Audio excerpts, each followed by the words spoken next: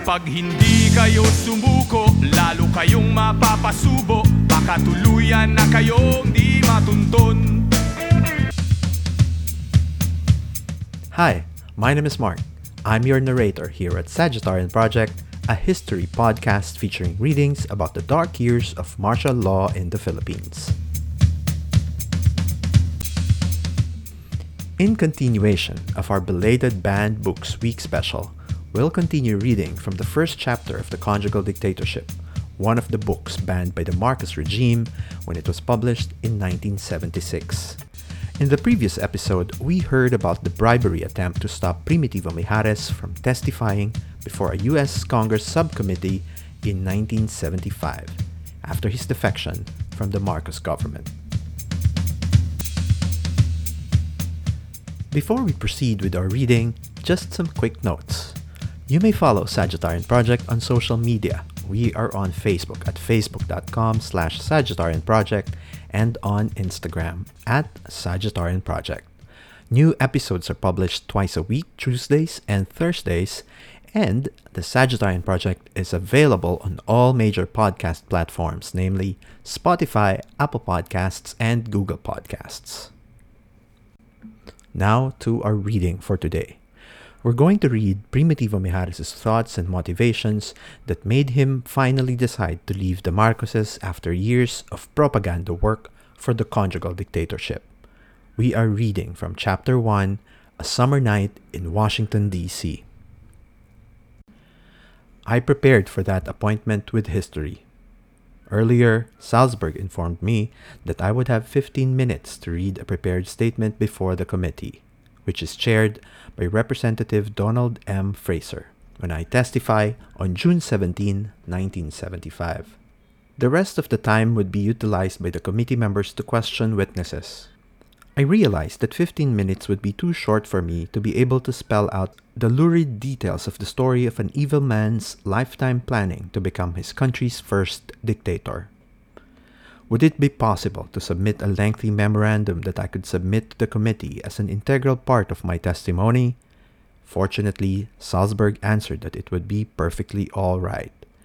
I then decided to view my forthcoming testimony before the Fraser Committee as an opportunity to make public an outline of the book I have promised myself upon defection that I would write for posterity, not as a money-making venture. Questions, of course, are being raised as to why I, quote, jumped from the banig to the sahig. I have answered this by stating that what I am trying to do is to protect the integrity and patrimony of the country from the merciless plundering by Marcos and his gang. In civil law, the children have the right and obligation to take court action against their own parents to protect the legitimacy from being impaired by the improvident spending of their parents. It was in this spirit that I took the actions I did on February 20, 1975, and other occasions. I will persevere in this course of action. I spell this out in my defection statement of February 20, to wit, history fated me to bear witness at very close range and even champion the imposition by President Marcos of martial law in the Philippines on September 21, 1972. Ostensibly to suppress an escalating communist rebellion and to establish a new society. As Malacanang reporter of the Daily Express, which is owned by the President's family, I became among Dictator Marcos's mere handful of trusted confidants at the onset of martial law. As a media man, it then fell on my lot to support and justify the imposition of martial law. On my shoulders were entrusted an intensive and continuing campaign to bend the Filipinos' mind toward accepting what the one-time defendant in a murder case for the cold-blooded shooting of a political rival of his father had decreed. I saw myself as nothing less than Hitler's propaganda minister Joseph Goebbels, with oft-times more powers and prerogatives than Marcos's own docile, self-serving, and egotistical information secretary Francisco S. Tatad. But I needed no convincing about the justice of FM's cause. Having covered Philippine Congresses and Philippine presidents from the proclamation of Philippine independence on July 4, 1946, I could see that what we started out to do was in the right direction. With the spreading violence and upheavals in the old Philippine social and economic structure, martial law seemed the only way for the salvation of my poor and ravished country and people.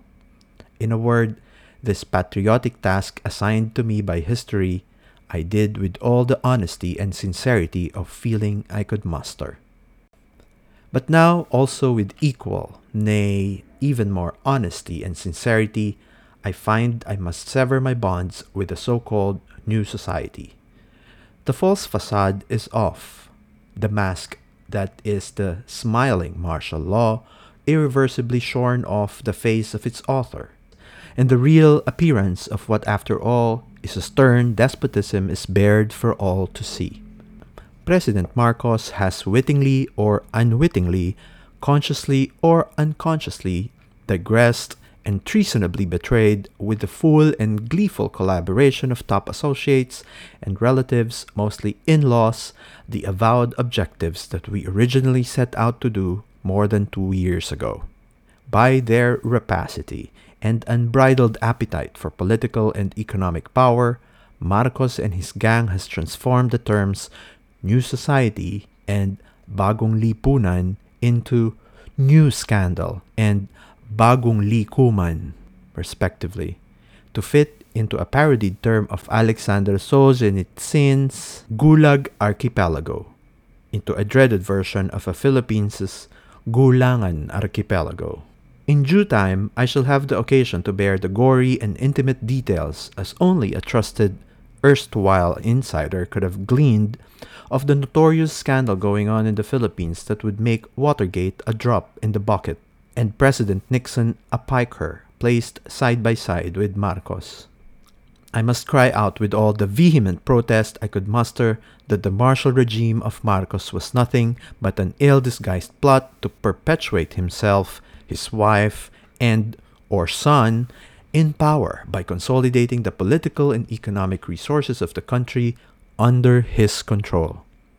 What President Marcos is doing in the Philippines, it has now dawned on me, is in accordance with a long-studied, methodically prepared plan to take over an entire country politically and economically for himself, his family, and his cronies, preparatory to setting up an empire.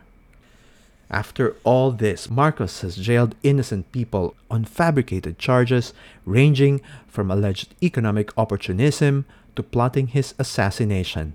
Incidentally, I know for a fact, as I have gleaned from investigative reports to which I have gained access, that there is no iota of evidence about the mafia having goofed 8 times in having Marcos killed. Much less is there any evidence that would link anybody now in military custody to any attempt on the life of the president. I shall be dealing on these points in the coming weeks and with other matters involving the manipulation of the Supreme Court and the Constitutional Convention, all to suit Dictator Marcos's objectives. Since the moment of my decision to sever ties with Marcos comes on the eve of the holding of a multi-million peso farcical affair blatantly purveyed as the Philippine referendum, I must dwell on this point immediately. The referendum is going to be a farce. The results are a foregone conclusion. Not even all the patriotism and honesty of Commission on Elections Chairman Leonardo B. Perez can stop the gang of Marcos from reporting that the people voted overwhelmingly for the continuation of the martial law administration. I know whereof I speak. I was one of the few persons who fabricated the results of the referenda held in January 1973 and in June to July 1973. Having made my decision to disengage from and eventually expose the ills of the Marcos military dictatorship, I must at the same time beg the forgiveness of some good men within the Philippine government for whom I have nothing but admiration and goodwill. I wish they would take some risks in the interest of return of democracy in the Philippines, as with this step I now make. This step I now take, knowing that it transcends all personal and official consideration, risking as I now do even the very lives of my wife and children in the Philippines. With this step, I must abandon my country temporarily and seek asylum in the United States of America, along with my associate, Attorney Crisostomo D. Ibarra. For I must now cry out to articulate the anguished cries of sorrow and pain of the millions of oppressed and dispossessed Filipinos. Having lost their civil liberties at the onset of martial law, they are now in grave danger of losing their hard-earned patrimony in the hands of the rampaging dictator Marcos and his gang. I might have added, but found it unnecessary to state, that I was probably naive to think that in the changed situation in the Philippines, as in the martial law situation, ideals would prevail. I had not realized that the ruling clique must perforce get the lion's share of everything, as authoritarian regimes go. I have tried to explain fully the rationale, as well as my sorrow and regrets for the present course of action I am taking, in a document which I hope would reach my family and my countrymen in the Philippines someday. Unfortunately, I have doubts if most of them would ever understand my motives, considering that the martial regime's propaganda machine had launched an overkill campaign to destroy my image and credibility with what is known as black propaganda. To my mind, the point that should be grasped is not whether I am a good or a bad man. It is whether I tell the truth about the martial regime in the Philippines. Most of the things I have said and now write about extensively have been or are matters of public knowledge among the people of the Philippines. I am just here providing some heretofore unknown but logically acceptable links to fit things into the Marcos jigsaw puzzle of perfidy in my country. That concludes our reading for today. Thank you to Ateneo Press and the Mijares family for granting us permission to use the book for the readings in this podcast. Thanks also to Gary Granada for the music on the show. And thank you for listening to the Sagittarian Project. If you enjoy our episodes, please consider subscribing to this podcast and leaving a rating on Apple Podcasts to help us get more people to listen to the show. You can also follow us on Spotify and Google Podcasts. If you have any feedback or suggestions for the show, please let us know by sending us a message on our social media accounts, Sagittarian Project on both Facebook and Instagram, or email us at sagittarianproject@gmail.com. That's it for now, and see you in next week's episodes. Kapag hindi kayo sumuko, lalo kayong mapapasubo. Baka tuluyan na kayong di matunton. Kahit saan kayo magtago, kung may ulo ay may pako.